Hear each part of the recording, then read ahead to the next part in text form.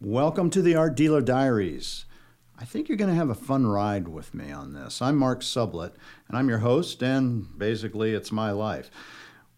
As an art dealer owner, I see so many interesting people every day, and I thought, wow, it'd be great just to capture some of these folks. You know, sometimes they're about history, sometimes about art, and a lot of times not even related to my field, but I just find them interesting, and I think you will too.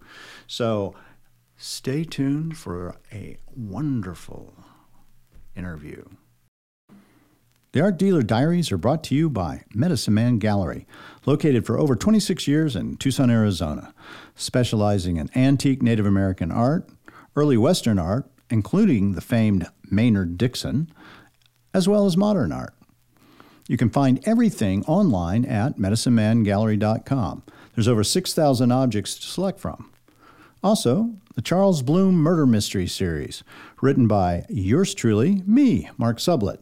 There's 6 books in this series, and they follow the protagonist Charles Bloom through all the intrigue of the art world set in Santa Fe and the Navajo Nation. These can be found on Audible, eBooks, Amazon, and of course, the gallery at medicinemangallery.com. I had a great time getting talked to Terry Schumeyer. Terry owns Cowboy and Indians and the Great Southwestern Art Show. I've known Terry for 25 years, and this was a fun time. You're going to get to hear a lot of different areas of what Terry had to put up with as a woman in a man's field, as she'll say, as well as her introduction to what it's like to go over to Japan and do shows in Tokyo, which she's done on more than 4 times. So she's a pioneer in our field. I think it'll be very interesting. I hope you'll like it. I had a great time talking to her. You will too. So guess what? What's that, Mark? You're on the Art Dealer Diaries. All righty. This will be my first diary then, my entire life. Ever? You've never journaled once in your entire life? I was never a girl to do that. You know, I never did either. It's funny, I became a writer, but I don't journal. Yeah. Yeah, and I've never been a note taker either. And when I was in That's school, important these days. I was in school, I took a lot of notes, but I never really developed that as part of my business tools. It was, I've really had a pretty good memory, which is odd since my mother and grandmother both died of dementia. But you bring up a memory, and just to let people know who we are and what we are. I mean, this is a show about what comes through an art dealer's life.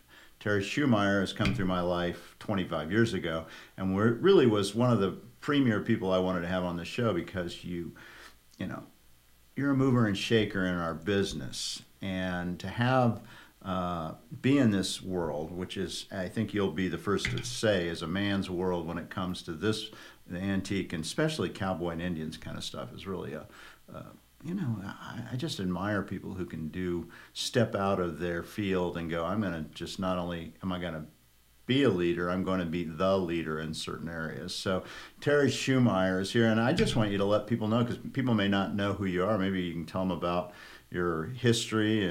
I learned some stuff reading your bio about getting your degree in psychology, right? I have a degree in pre-med, and I have a degree in psychology, and then I did master work up until my thesis, and the week I was going to present my thesis, I had my son, and I just never went back. I was never planning on working in the corporate world. By the time I went back to get my graduate degree, I had already decided I was never going to work for anyone again in my life. And when was that? When you said, okay, I'm not going to have a job that is the normal job? That was about 1983.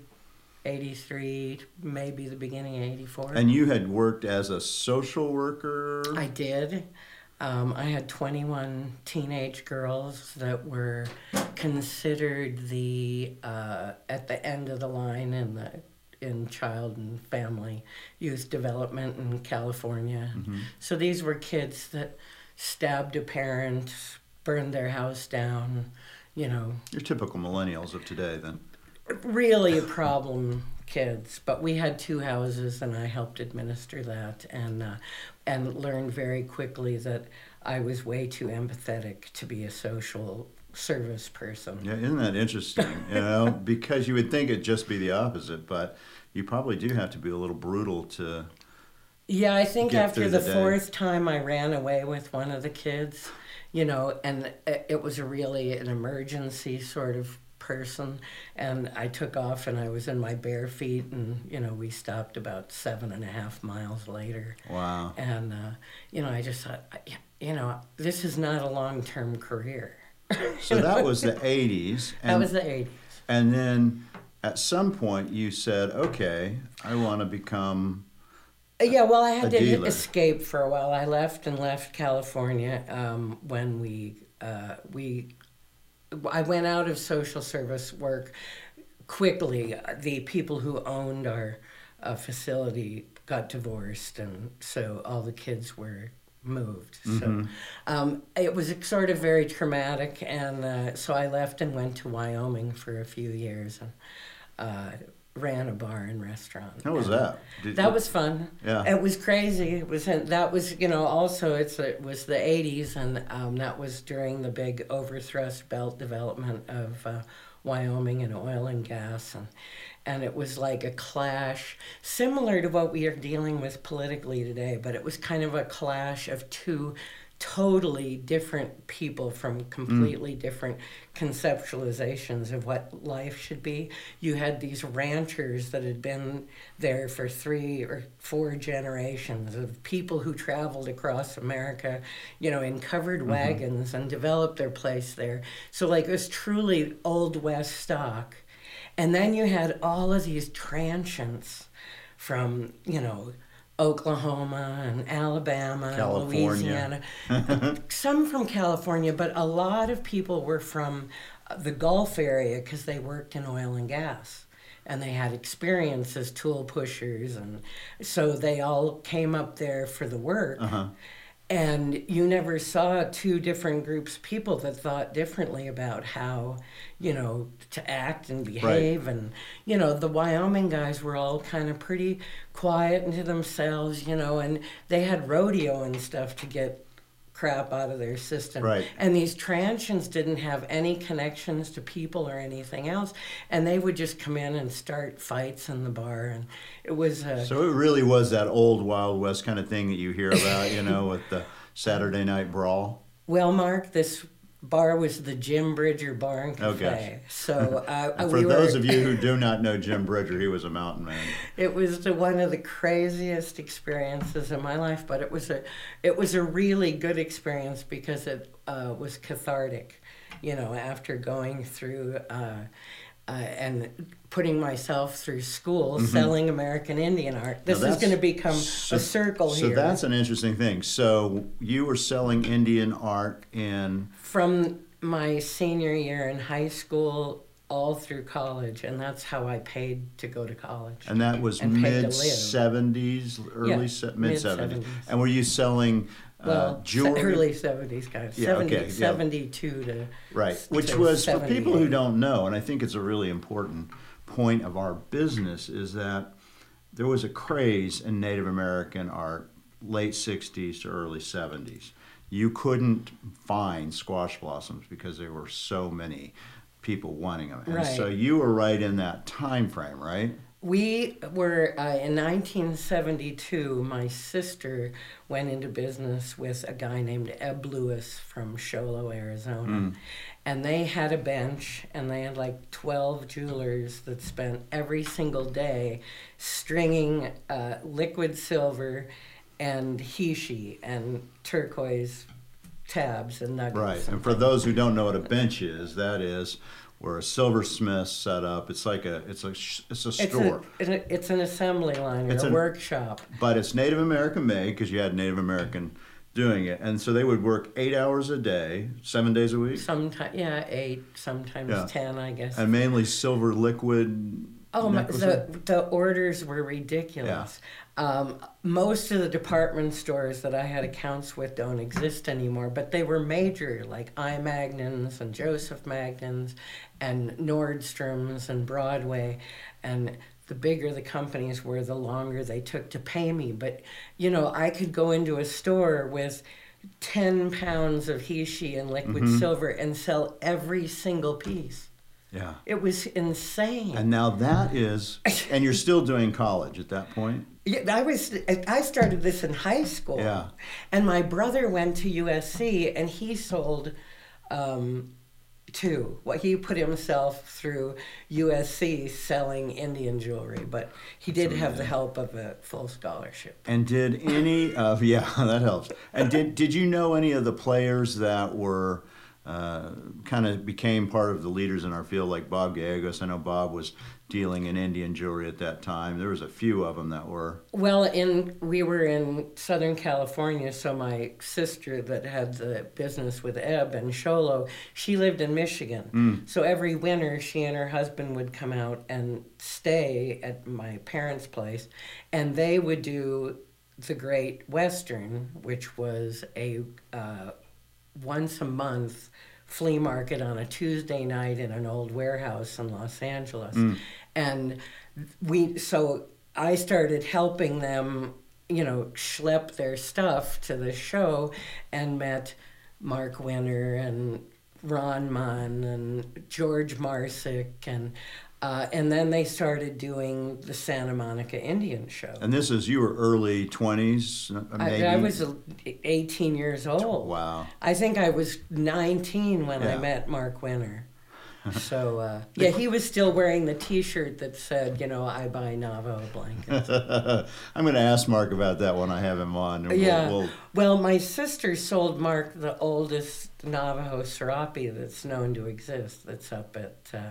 I've heard about that story. Durango. I will bring that one up too. Yeah, well, Mark will love to share that story. It's actually a wild and crazy story. So the question is, you're going to college, you're dealing really very successfully in Indian jewelry, right?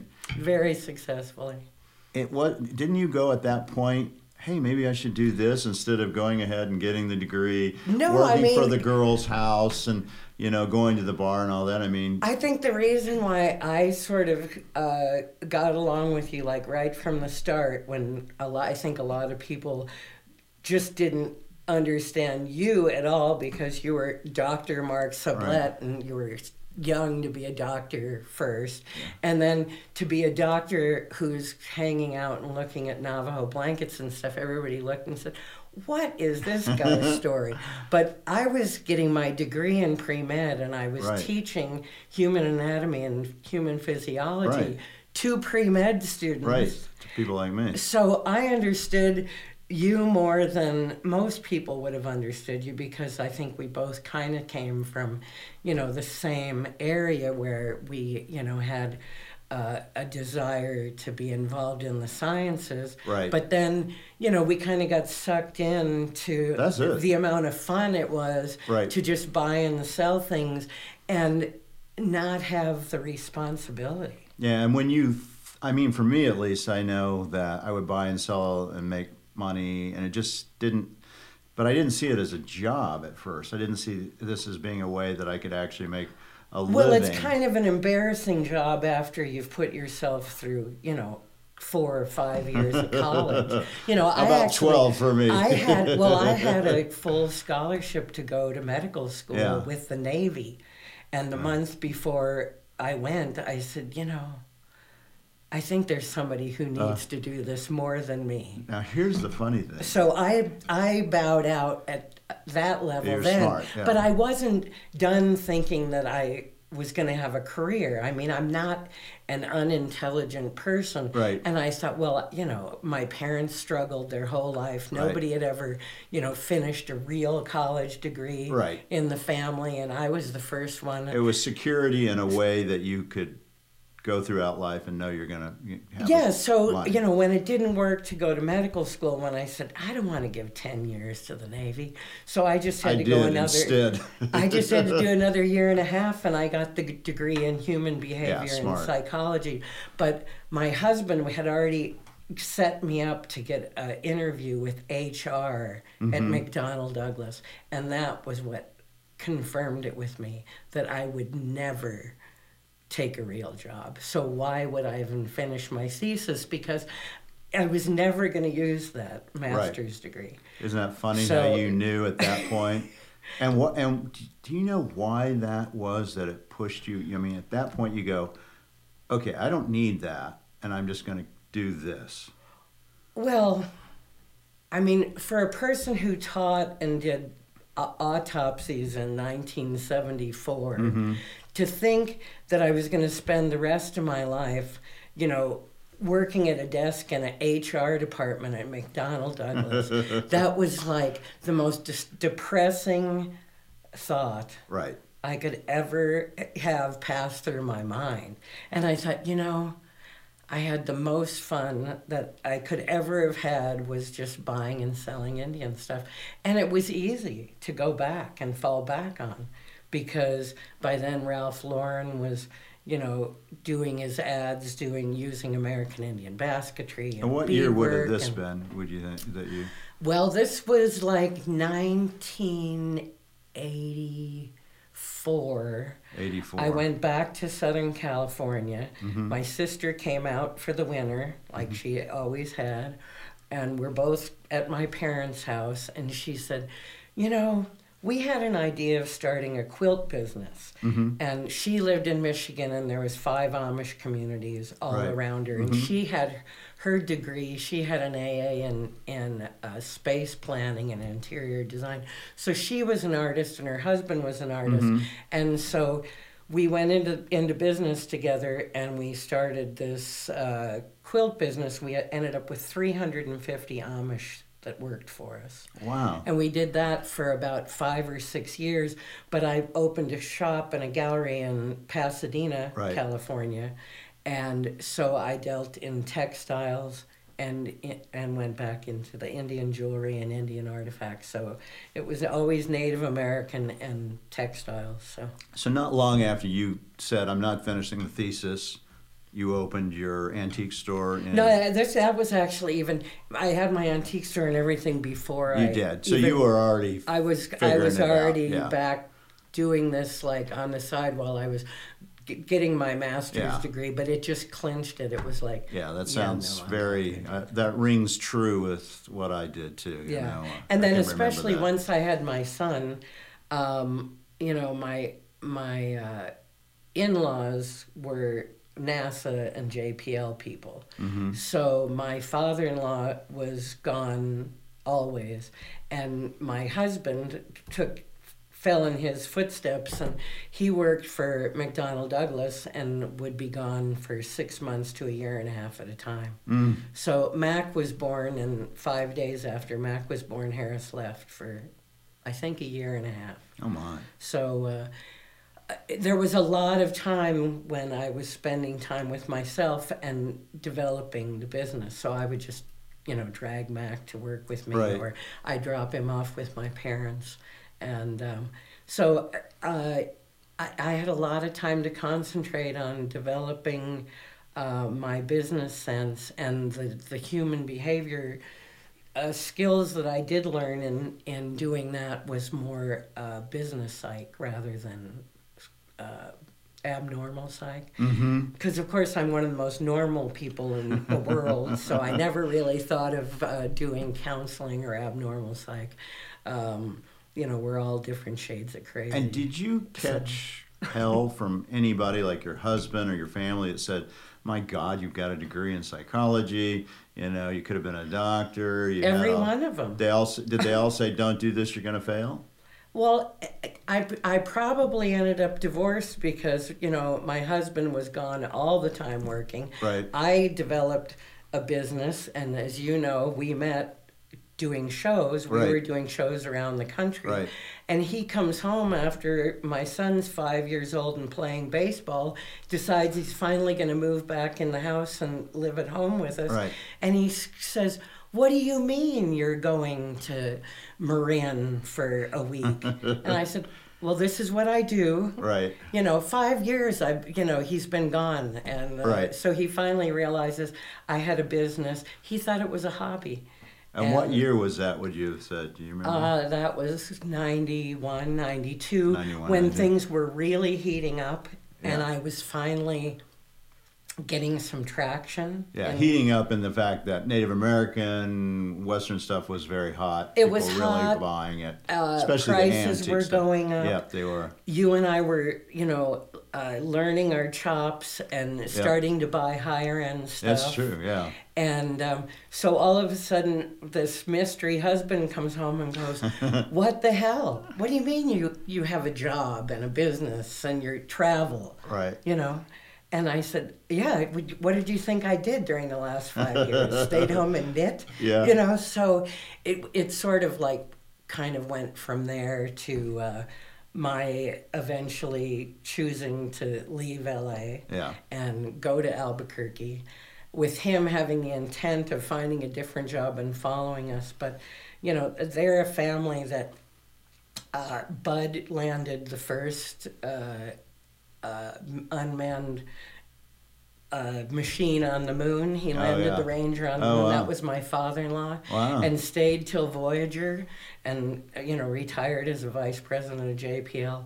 And my husband just retired from Boeing and was hired, at a college work fair. Yeah. So they're kind of people that stick with what they do. Right. So Harris never actually moved to New Mexico, but my son and I did. I remember We that, opened actually. the store I remember and- when all that happened, yeah.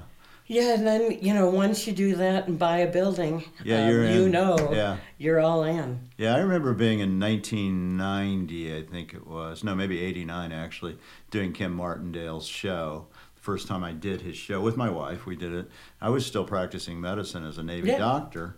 And I remember telling Kim Martindale, I got to go, man.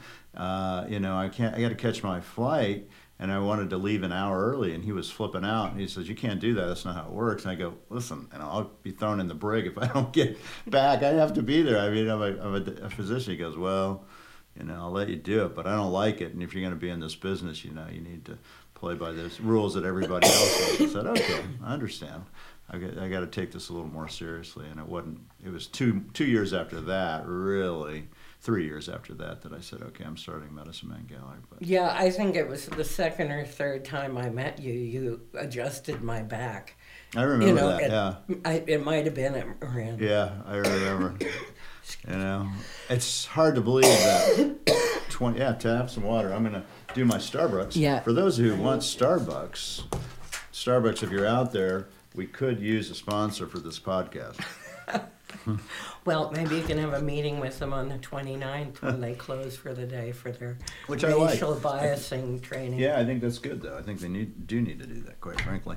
God, can we get the whole country involved Well, in that? it's funny. I even thought about just doing it in my own business because, we've got 10 employees, and though we are racially diverse with lots of different ethnicities represented, it's probably not a bad idea. I mean, I think it's interesting because you and I have lived in New Mexico. I grew up in New Mexico. You've been there so long, you consider yourself a New Mexican.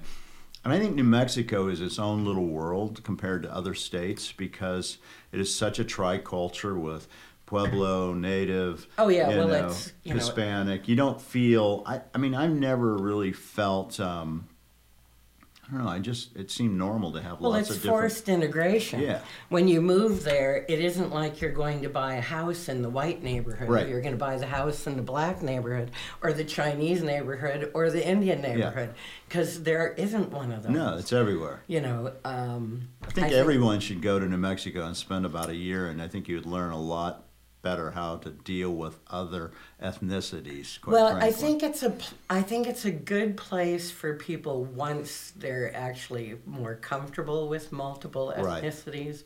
It may be a little bit of a shock factor for people who the political scene and I don't want to get too political, but the political scene during the campaign, it was so ironic for me to watch by growing up in Chicago, which was a city that was affected seriously in the 60s. Oh, yeah, 68 was really for shocking. Racial strife, and the Democratic Convention brought out so many different racial problems. And, I grew up with, colored bathrooms, white bathrooms, drinking fountains.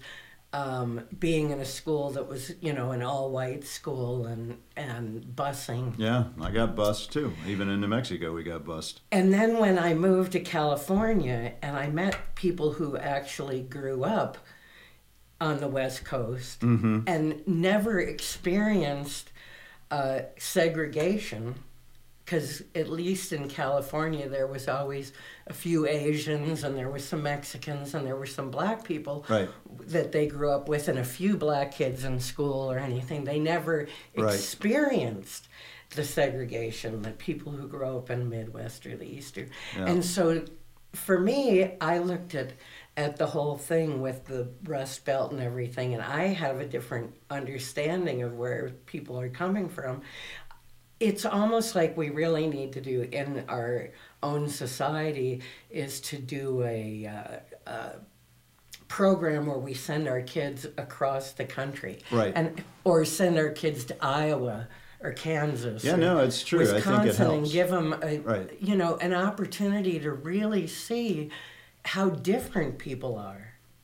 Well, don't you find also in this business that we do, which is buying and selling of all sorts of things, and you do a wide variety, it's not just Native American stuff, you do lots of antiques, that it helps to have really good people skills when you're doing this, because you're having to, one of the things that kind of surprised me about this business was that you have to help people at their lowest sometimes. They're divorced, their taxes, their mom and dad died, they have all this stuff. And they're vulnerable, and it's an easy time for people to be taken advantage of. And I think it seems to me the better people skills you have, and maybe just what you're getting back to about having been raised in Chicago and seeing all those things, helps you deal in those situations better than if you don't have those skills. I think that's why my staff keeps me around, For the problems. I was always the one that had to fix the toilet and everything else. That's my wife. Sure you know. No, that's my wife. She's very good at it. Well, you have a team. I do have a team. She's an important part of that team. I've always been, even though Janine has always co-owned the building, and Victoria Roberts, she's always been a help with me for the show. Right. I've always kind of had to run the show alone. But for the last couple of years, I've had the same staff. Michael Arrows has been with me for 18 and a half years. Yeah, he's an interesting guy, too. Skip has been with me 17 and a half years. That says something about you, too, by the way, I think, when people stay that long. It's probably that I'm just not a very good aggressive manager. But I watch them both. They're still growing, so as long as there's a growth curve, I keep encouraging them. I don't hire people. I just adopt them. They become part of the 17 years is a very, very long time. Now you do. You're talking about the show, but I don't know if, you're a dealer, you have Cowboys and Indians, and I'd like to talk a little bit about that too, but one of your things that you're really working on, and this is your 19th year for the Great Southwestern. This is our 20th year. So it's your 20th year. That's a big deal. This is our 20th anniversary, and, it's one of the things that I really love still doing in the business is...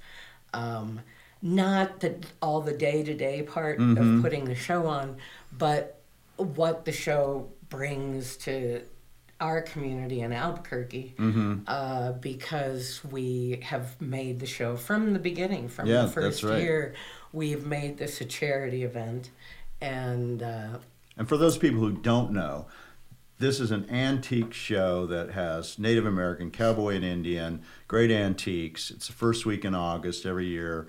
And it's called the Great Southwestern Antique Show. Right. It's really what we think of in the dealer world as the kickoff to the whole Indian, Native American, festivals that go on in Santa Fe, and you're like the beginning stop for everyone. Yeah, well, that's something that I can really feel good about, because in a world today where specialty shows are having a lot of trouble, still holding their own either with the number of dealers they have or their customer base, I think the diversity of the show has really kept it alive and kept people's interest. You have what, 100 and... We've got about 160 dealers. 160 dealers. And that's got to be the largest show, really, right? It's the biggest show. Yeah, it's the biggest show because none of the other ones in Santa Fe have that many dealers. No, and to think it started out with me in an 8x8 foot booth, and I would trade half of the cost of my booth because I couldn't afford Don Bennett's prices. So I would trade half of the cost of my booth and work for 2 days putting up walls. Wow. In that show. Wow. And then I would help Kim too. I'd get $1,000 off my booth at Marin putting up walls. But you remember at the time I was a bodybuilder, so I do remember that. I was pretty buff and I was very strong. Well, most people would say you are still very strong. Yeah, well, in many ways, it's amazing how your age catches up with you. But so when you started that show, which was 20 years ago. 1999. I'm sure everyone, and I even remember, that show's not going to make it. And so how do you deal with that kind of stuff when people are telling you, no, we have too many shows, you're not going to make it? Well, I still have people who express resentment for the show. Isn't that amazing? What kind of people? Is that like dealers or? There's dealers that have resentment for the show because they feel that some of the problems and the demise that has taken place, or corrosion that has taken place that involves some of the Santa Fe shows, they feel that that's attributed to me because...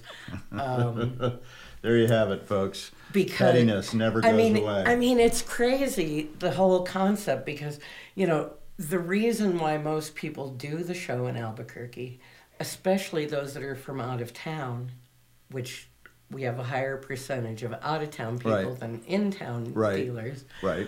We attract those people because they can come into a show and buy and sell and bring other things and have a better opportunity to make some money. So they can successfully go into Santa Fe and pay the higher prices for their booths and not have to worry or not have to cancel. Or not have to just not show up because they can't afford to do it. Because unfortunately, as you know, in our business, a lot of the shows have priced the people who helped us become who we are today. The shows have eliminated that lower picker level of individuals that can afford to come to the show. Right. And Santa Fe is expensive enough that it's truly not affordable for the pickers to even come. Right. And for those who don't know what a picker is, they also call them a scout. They're individuals that, there's an American Picker Show, which you can see. Yeah, everybody knows what a picker is. Well, you know what? You'd be shocked. You would be, well, that show has helped. It's a group of individuals that really help dealers like ourselves who have businesses that are brick and mortar kind of businesses to find material. And I think it's gotten extremely difficult for those people because the antique shows that like Brimfield, are not what they used to be. You have eBay, you have Craigslist, you have all these competing factors for individuals to find material, and for the typical picker who is, at least in our field, I think is an older individual, probably 60 or older for most of them. I think it's hard, don't you? Yeah, I do. And we have fewer pickers of our old stock because they're old, That's right. And we're the young guys right here. And the You're young guys, we are the young ones in the business. That's why we're still here. Yeah. So do you? You run an antique store. You have a co-op. Cowboys and Indians is a co-op and for antiques. How has that changed over the last 20 plus years? That must be hugely different. I go to most antique stores now and I go, wow, there's just Hummels and just I don't see the material. It's pretty interesting, From the year we opened Cowboys and Indians in 1995. I remember. I was in there at one time. To, just 3 days ago, we hear the same thing from people who are their first time they walk in the building. It's like, wow, this is like a museum. Yeah, still has good material. Then after they look a little while again, then they go, this is more stuff in one place than we've seen anywhere in the country. Yeah, I believe that. And especially the older people, the older collectors that Right. come in, they go, I've just wasted 3 days driving across the United States, stopping at antique malls, and I should have just drove here. Right. Well, and you think that's because you've been able to put a group of really more at the higher end, I wouldn't even say bigger kind of people. You really have great dealers that have just said, I'm going to stay here. It's a collective. I mean, I don't think you're the average. We still have most of our original dealers from that tells 23 you. So years that tells ago. you, yeah. So what happens when those go? Well, I don't know. I guess it's time to sell the building. I don't know. I mean, that is a concern, I think, for us. Really, I have to be honest. The business isn't what it used to be. And you were a smart guy and broadened. I mean, I'm considered diverse in our industry. I think so. I would definitely consider you diverse. However, I stuck with historic material primarily. I stick primarily with New Mexican and Native American.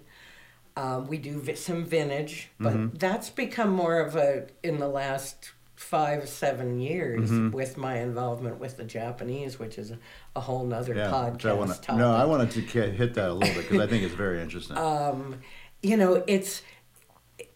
It's not easy to maintain a gallery like Cowboys and Indians in 2018. Yeah. The price point of our items has definitely dropped. We used to occasionally have a $200,000 war shirt in the store. Right. Haven't had one of those in the store for a long time. Yeah. I've actually sold the $600,000 painting. Haven't had one of those in the store. And is that because you can't find the material? I don't think that I'm alone in the business that is, as a person that is stunned that we haven't seen more quality material surface in the generational shift that we're going through. Right. You touched on the point of dealing with people's estates and dealing with, the 30 and 40-year-olds who are losing their parents or who have lost their parents. But, I think we probably did a better job than we imagined when we really nurtured our clients, because I think you were always an educator and I was always an educator in my business. And, there's a great percentage of our cohorts that are not educators. No, but just the opposite, I'm afraid. Exactly. To some extent. They want to keep they the knowledge want to keep close. all of what they know to themselves. Right, So and then they die with expert. that, and then nobody gets that information, which I think is one of the real travesties. And one of the reasons, actually, I want to do a podcast was, we have people like yourself who has 40 years of experience in this business. We want that information out, so our business just doesn't end with us. That other people are interested in it, that there's knowledge that's passed forward, and I think it's important to do that. I know you do that, and I think others need to too. For all those others out there, you know who you are. Share. Well, it's so important. But on the other hand, I do think it's because we educated our clients along the way that we all know the prices are down, and the younger kids, the 30s and 40-year-olds, a lot of them haven't even bought their first house. Right. The whole business world and the economy now is driven in a technological manner, which makes people take on projects rather than careers, and a lot of people have 6-month project contracts or a 1.5-year contract, and they move so often that we don't have the grounding that it takes. People need to buy a home, They need to, have their kids in a school, and they need to know they're going to be somewhere for a while before they want to invest, $50,000 in to a great painting. Yeah, or even 5,000. Or 5,000. Right. We're talking about people whose lives are pretty mobile. Right. And a lot of them, they get into their 2-bedroom, 1-bath apartment, and they buy their furniture and have it shipped in from Kia or Wayfair. Right. And when the project is over, they sell everything on Craigslist, and they move to the next project, and they order the exact same furniture because that keeps their life manageable. Yeah. I don't blame them. The amount of stress that people are, being subjected to, human behavior in an industrial sense was what I was going into. And the amount of material that people are subjected to today. No, it's true. Whereas I think when we were younger... But is it good material? Well, See, that's the the thing. problem is, though, that don't you think that there's so much static and white noise that goes through people's heads? They can't even let their minds rest enough to really necessarily appreciate art. Yeah. Whereas when you and I were growing up, our parents were a lot more monochromatic than we certainly have become.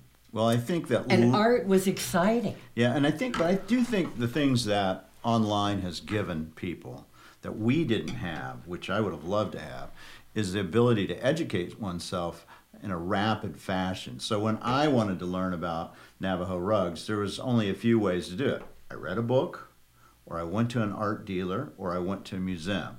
And those things would help me learn how to price, how to know things. Because there was no way to know what a rug is worth. Well, but Mark, because there was no eBay or on the Etsy same hand, though, that's also why you and I are becoming obsolete. Because people can go online. Well, yeah, I'll say me. Well, I am older than you, whether I am in actual age or not. But people can learn things so quickly. Right. And, when we were starting in the business, the auction houses were our best friends. Yeah, because we could buy material. Because we could go in and buy high-end material that scared the hell out of customers that we sold to. Because it wasn't that they didn't want that $2,500 object. Right. It was that they were afraid of whether or not it was legitimate or not, whether it had restoration or not. So that's when the gurus all, came into play. Right.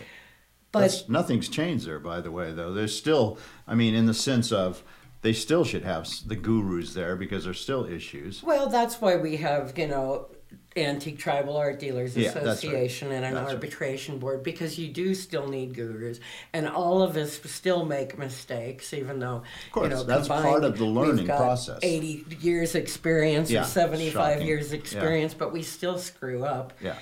Thank God, that way, you're still alive. And that's how you learn, by the way. People who don't, absolutely. You have to take risks when you buy. That's Always. Part of the education process. What I think you would agree with, I know for me, is as you do it longer, you make better choices when you make these decisions, because you can go, oh, I remember when I bought that once before, something like that. Well, yeah, and we stopped buying rugs in the dark a long time ago. Yeah. Not that we still don't get tempted once in a while, but In other words, look at it, see it. You want to see for the stains and the problems, not just use all your tactile senses, smell it. Does it have? Exactly. It's really true. And so as we learned, you make fewer mistakes, which I think is it's the dividing line of whether or not you become a good business person and you become successful. It's true. Or not. It is true. And there's so many different levels of decisions that make the difference. You and I both know people that have great eyes, and they are great at picking, but they're terrible business people. It's true. Yeah, they don't get it. you know, so many people in our business that have been in this business for 20 years, they never bought a building for their store. Right. They've paid rent. Right. Sometimes in the same location for 25 years. Or they didn't hire people to expand. I mean, I think you have to have, like you have, 4 or 5 people that have worked for you for 20 years. It allows you to do more if you expand. You have to take those risk factors and have stores, have people. It also kept me in the game because I didn't realize it when I was younger, but as I get older, I think I have more and more ADD, so my attention span was never very good. Mm-hmm. It was great for learning, but, as far as life goes, I get bored really easily. And so having help, I never thought, never in my life did I think I'd be able to afford to hire people. Yeah. But when Mac, my son, was a freshman in high school and I inherited Adrian, my foster son, and he was in a different private high school and they were both freshmen, mm-hmm. I was a full-time driver. They were both in athletics and, so that's when I had to hire my first full-time people. Right. Was because I had another job. I was mom, dad, and I had a mortgage on my house. I had a mortgage on the store. Yeah. But I had a commitment to like 20 of some of the best dealers in the country. Right. To have a store open 7 days a week. I'm in my 36th year of having a business open 7 days a week. Yeah, that's shocking. That's hard. I know. And to stay to I where can tell you as a business owner, that's a very and to stay to where you can still say you like what you do. Mm-hmm. 36 years later, if I didn't have help, there's no way I'd still be doing this. Well, one of the things I really find fascinating is that, you talk about your ADD and how you're looking for different avenues to keep you excited. Now, you've done this with Japan. You've gone to Tokyo 4 times? 4 times, yeah. How many? 4. 4 times, yeah. Now, I can tell you, as a dealer, I really respect that because you're looking for different markets, you're opening different markets. How did that whole thing happen, and how has that affected your business, would you think? Well, I was chosen. There was a Japanese guy that I met at a vintage show. Mm-hmm. Victoria and I were doing a show in Los Angeles. It's called Inspiration. Right, another show you do, and really are one of the few Native American dealers probably doing that, if not the only one. Well, we actually have attracted quite a few more. It's, yeah. You get the flocking factor. Yeah, people go, ooh, let's see what Terry Schumacher's doing. Well, thank you. But, it's true. That is true. The show, that Inspiration is one of the most inspirational events that I have been to in 10 years of my life. Wow, that's something. Like 7 years ago when I went the first time, I thought, okay, I can stay in business for another 5 years. I can do this. This is exciting, and it gave me all kinds of new ideas because this is a conglomeration of people from all over the world that deal in handmade and custom-made and vintage stuff of all types of mostly clothing and hats and motorcycle stuff. It's a Japanese owned show. It's once a year. Once a year in LA. And they did a couple of shows in Brooklyn that we did as well, but so anyway, I'm at this show. Which you were invited to do. We were invited to do the show, and Vicki had been there the year before with Doug Billmeyer, who's the vice president of Vintage at Ralph Lauren. And she said, Terry, you got to come do this show. This is like a really cool show. So Vicki and I packed all of our crap, and we go to LA, rent a showcase, and set up, and we were just stunned how cool this was. There were people with like plastic tarps on the ground with just piles of Levi's, or piles of old work boots. there was $1,200 T-shirts. There still is. They're just Yeah. Well, I mean, this was 7 years ago. Right. I mean, vintage has kind of become popular Yeah, again, more, the yeah, vintage that's right. clothing Okay. thing, which I have to laugh because people say, oh, God, vintage is like so big now. And I think, 36 years ago, I was set up at the Rose Bowl. Right. And the Japanese were coming and buying T-shirts and Converse tennis shoes then. So when you did that show that first time, was it a hit financially? You made money? I mean, We made money. We didn't make as we were like really hoping. We thought we were going to, just kill it. But Right. of course, we didn't even know what we were doing Right. or what we were bringing. And I mean, as you've seen in the past, we kind of brought a whole entourage. So there was Vicky and I and Michael Eros and I think Bob Joyce from Omaha came Right. in. So we had so much cool vintage stuff. We overwhelmed everybody. right. And we had a price point that wasn't as high as a $1,200 T-shirt, but we were consistently high on everything. And was this Where most people had $10 Right. T-shirts and maybe a $1,200 Right. T-shirt, but they'd have hundreds Yeah. of $10 T-shirts. So your price point was higher. Our price point was higher than everybody in the show Wow. on an But item but by that's item but I think that's basis. a good thing. Well, I'd rather be the top person in it. I than think the- part of it was what this attracted this old Japanese guy. I guess he was about 75 then, and he had come with this young Japanese guy who was trying to look like a cool biker guy in 50s type dress, but everything he had on, you could tell, like his jeans were Right. $1,000 jeans. And Right. So, you're trying to look cool and hip and vintage, but everything's ironed. Yeah. There's such snappy dressers in Japan. And so was most of the clientele coming through this from Japan? That year, there was probably 3,500 Japanese. Wow. So they all flew in Right. to LA, and it's always on the Rose Bowl weekend. So Yeah. the show is a Friday Right. night party, and then a Saturday Yeah, it's show. in like February or something. Yeah, and right? then everybody packs up on Saturday, and then they all go to the Rose Bowl on Sunday. So it's a whole vintage weekend. And for those who don't know what the celebration. Rose Bowl is, that's a big antique show that's once a month in California, and I've done it. It's a zoo.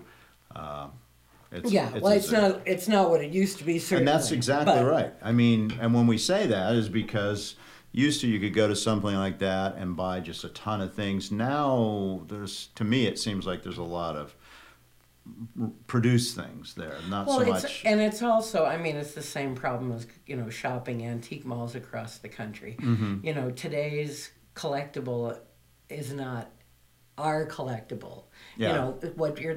you're seeing in antique malls now. I mean, people are collecting 90s Right. T-shirts, right. and 80s and 90s stuff, and when So when what I they're look looking back, for, I maybe look at it's still 80s, great. I'm going Yeah. like, that was the worst Yeah. decade. I just for- need to go clean out my closet because I Well, still have a lot of the 70s stuff. We'll let Vicky and I come over. Yeah, and no, clean out your I closet. actually do have some of that material. Yeah, I mean, it's been a really interesting ride. Japan has been so much fun, and it's made it so worthwhile for me to have stayed in the business and kept my interest.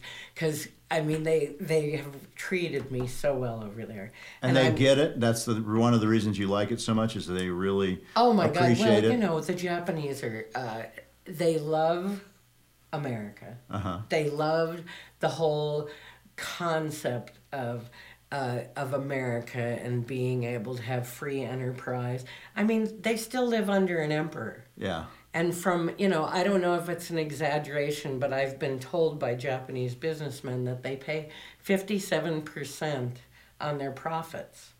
Wow. So I think even people who are very successful, still feel like they're oppressed by their government structure, yeah. and their life. They're kind of trapped, and it's an island, and it's small, and there's so many people, Right. and they know their kids aren't going to grow up and have a 3,500 or 4,500 square foot house. Right. It's not going to happen.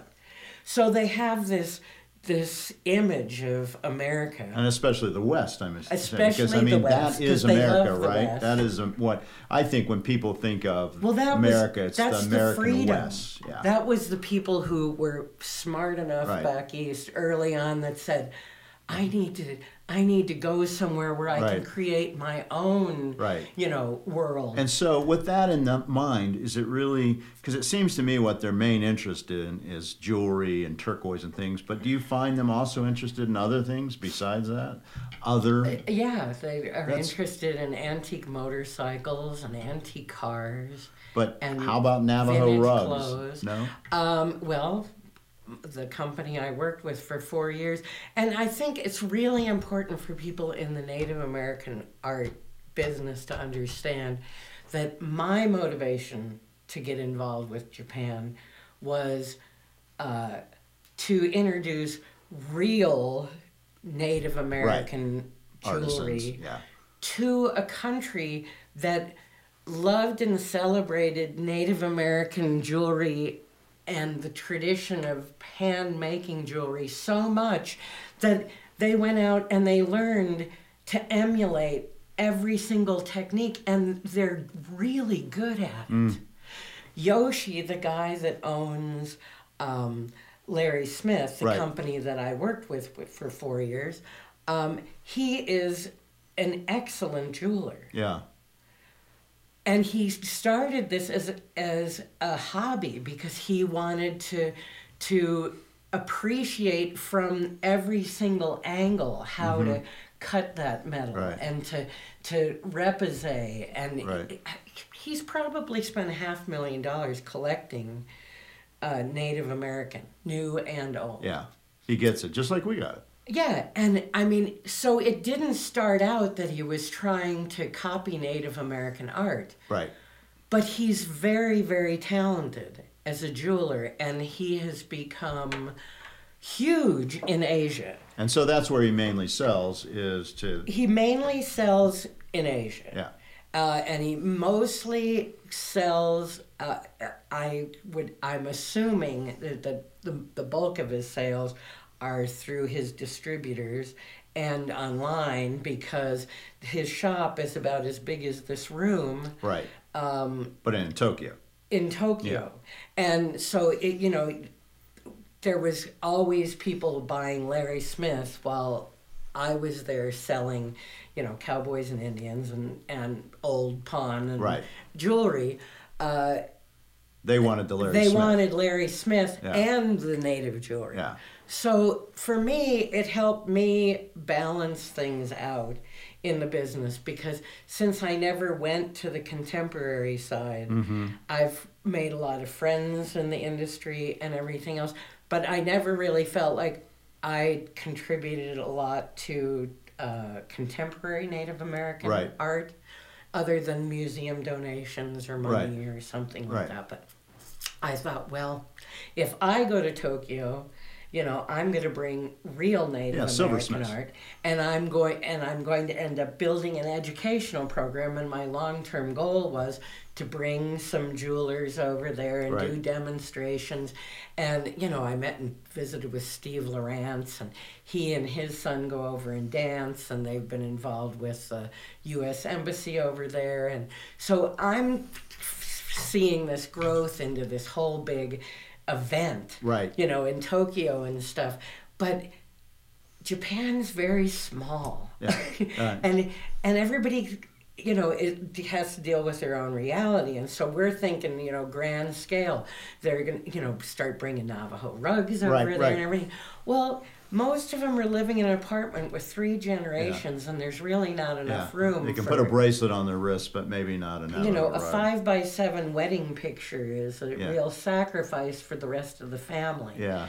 So, but in 2 years after I went to Japan, I got Ted, the intermediary I worked with Larry Smith. I got him together with Mark Winter and Todolina, and they ended up taking one of the Navajo weavers Nice. to Tokyo Yeah. 2 times. Yeah. Wonderful. And the first show, I think they sold 27 weavings. Yeah. I mean, when's the last time you sold 27 weavings in a show that's 2 days? that's a lot of weaving. A month ago. Well, lucky you. Internet. It's called the internet.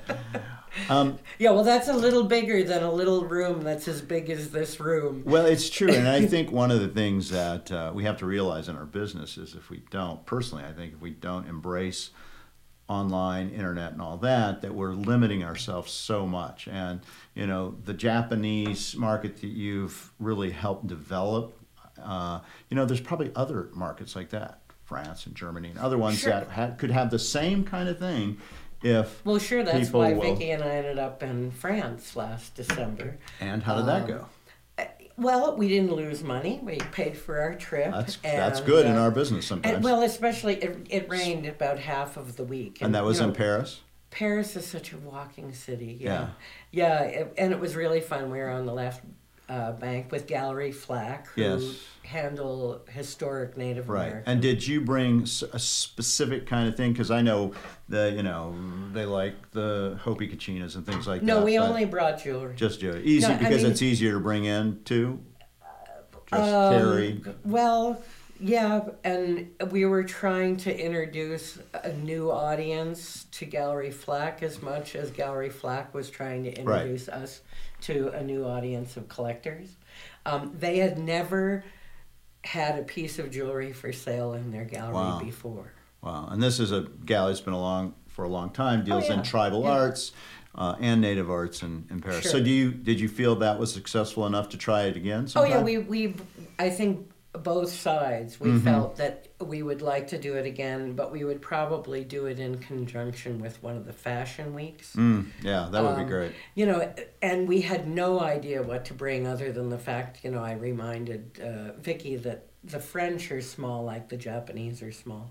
And so you really have to select the material. Small in physical size. Physicality as far as bracelets and rings and things like that. Yeah, and ironically, for years, we could find a lot of small bracelets and everybody's going, God, they're so small. Right. And you end up with a whole collection of stuff that's too small because most of the collectors were guys, which I think was the original topic that we've never really discussed very much. But then I start going to Japan and now I can't keep enough small things. Yeah, so now I know where all my small bracelets have been going. All the small bracelets are now living in Japan. And I've learned something today. A few of them are I'm going to really be looking too. for those. I'm just going to push them your way, and you can push them to... It's hilarious because, when we were buying, in the early tourist jewelry is what the Japanese have really,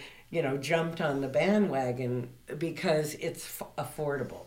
And things are expensive in Japan. So by the time you multiply a price of a Fred Harvey bracelet times 110, you're looking at 20,000 yen or 50,000 yen or 150,000 yen, and those are just like lots of zeros, just on the scale of what they're used to looking at, when they go to a store to buy something. Right. So thankfully there was tourist jewelry, so there was a price point that was like a magic price point. Right. So it helped you sort what to take. Right. You'll always sell a couple of super high-end collector's pieces that might not fit. But for the most part, the average collector wants it to fit and fit their budget all at the same time. Right. So that was the only real help we had in figuring out what to take. In France is a little bit more high fashion than the Japanese motorcycle guys that we work with. We're literally, selling to guys that have old Harleys and Indian motorcycles. They've all got a picture of Steve McQueen on their bedroom wall. And a couple of them have suggested having an American girlfriend on the side wouldn't be bad either. It's kind of the Japanese guy's dream. Well, so believe it or not, we've already gone through an hour, and we haven't even got to really discuss one of the main topics I wanted to talk about is how hard it is to be a woman in our business. So in 2 minutes or less, tell us What are the problems and how did you overcome them? I don't think it makes a difference which business a woman chooses to be in. You're always going to find that you're pretty much, unless you're an elementary school teacher or a librarian, because even nursing, there's a lot of guys in nursing now. Yeah. I think for, us older gals, no matter what business we chose, we were going to be a woman in a man's world. Right. And so I think, today, I think women have the comfort of knowing they can pretty much do anything. Yeah, that's true. My daughter feels that way, I'm sure. I needed to get my skin a lot thicker because I was the one that was too empathetic to be a social worker. So, people think I'm really tough, but I'm really not. Like, I give all my money away, and I keep employees for 18 years, even if they're not motivated, and and if their kids are sick, they get off work, and I've always worked my life around everybody else's, which isn't really a tough business person's stance. So I've kind of become like... No, but it's a good human stance. I'm a roasted marshmallow. Yeah. I'm a little crusty on the outside, but I'm the biggest gooey person on the inside. I would believe that. I've always known that about you anyway. Yeah, I've always been a softie. So tell me, is there anything else you'd like to, say about your business or you before we call it a day? We're probably going to have you back. I don't think an hour's enough. If you're thinking, whatever you're thinking about doing in life, do what you really love, and if you're going to be buying art, buy something that makes you really happy, and to hell with what its value is over the long haul, because everything changes. It's true. And it comes back around too. There's 1960s surfing T-shirts. Look in your drawers. Yeah, Mark. I'll look. You could have a fortune there, if you were a surfer. I surfed and I wasn't very good, and I didn't have a T-shirt. I had my shirt off the entire time. Well, there you go, because you were buff. So, the old days. Terry Schumeyer, owner of Cowboys and Indians, Great Southwestern Antique Show, celebrating its 20th year, and an entrepreneur and leader in our field. And I'm thankful for her coming and spending a little bit more than an hour with us, because, it's so important, I believe, to have people like yourself out there, making a difference in the world and also in our business. So thank you for coming. Well, I appreciate thanks, it. Mark. Yeah. Now let's go make a deal, right? Yeah, let's. We pulled a couple of things. There you go. That's a true dealer. We're going to do a deal. Thank you. All right, Art Dealer Diaries. Thanks. Okay.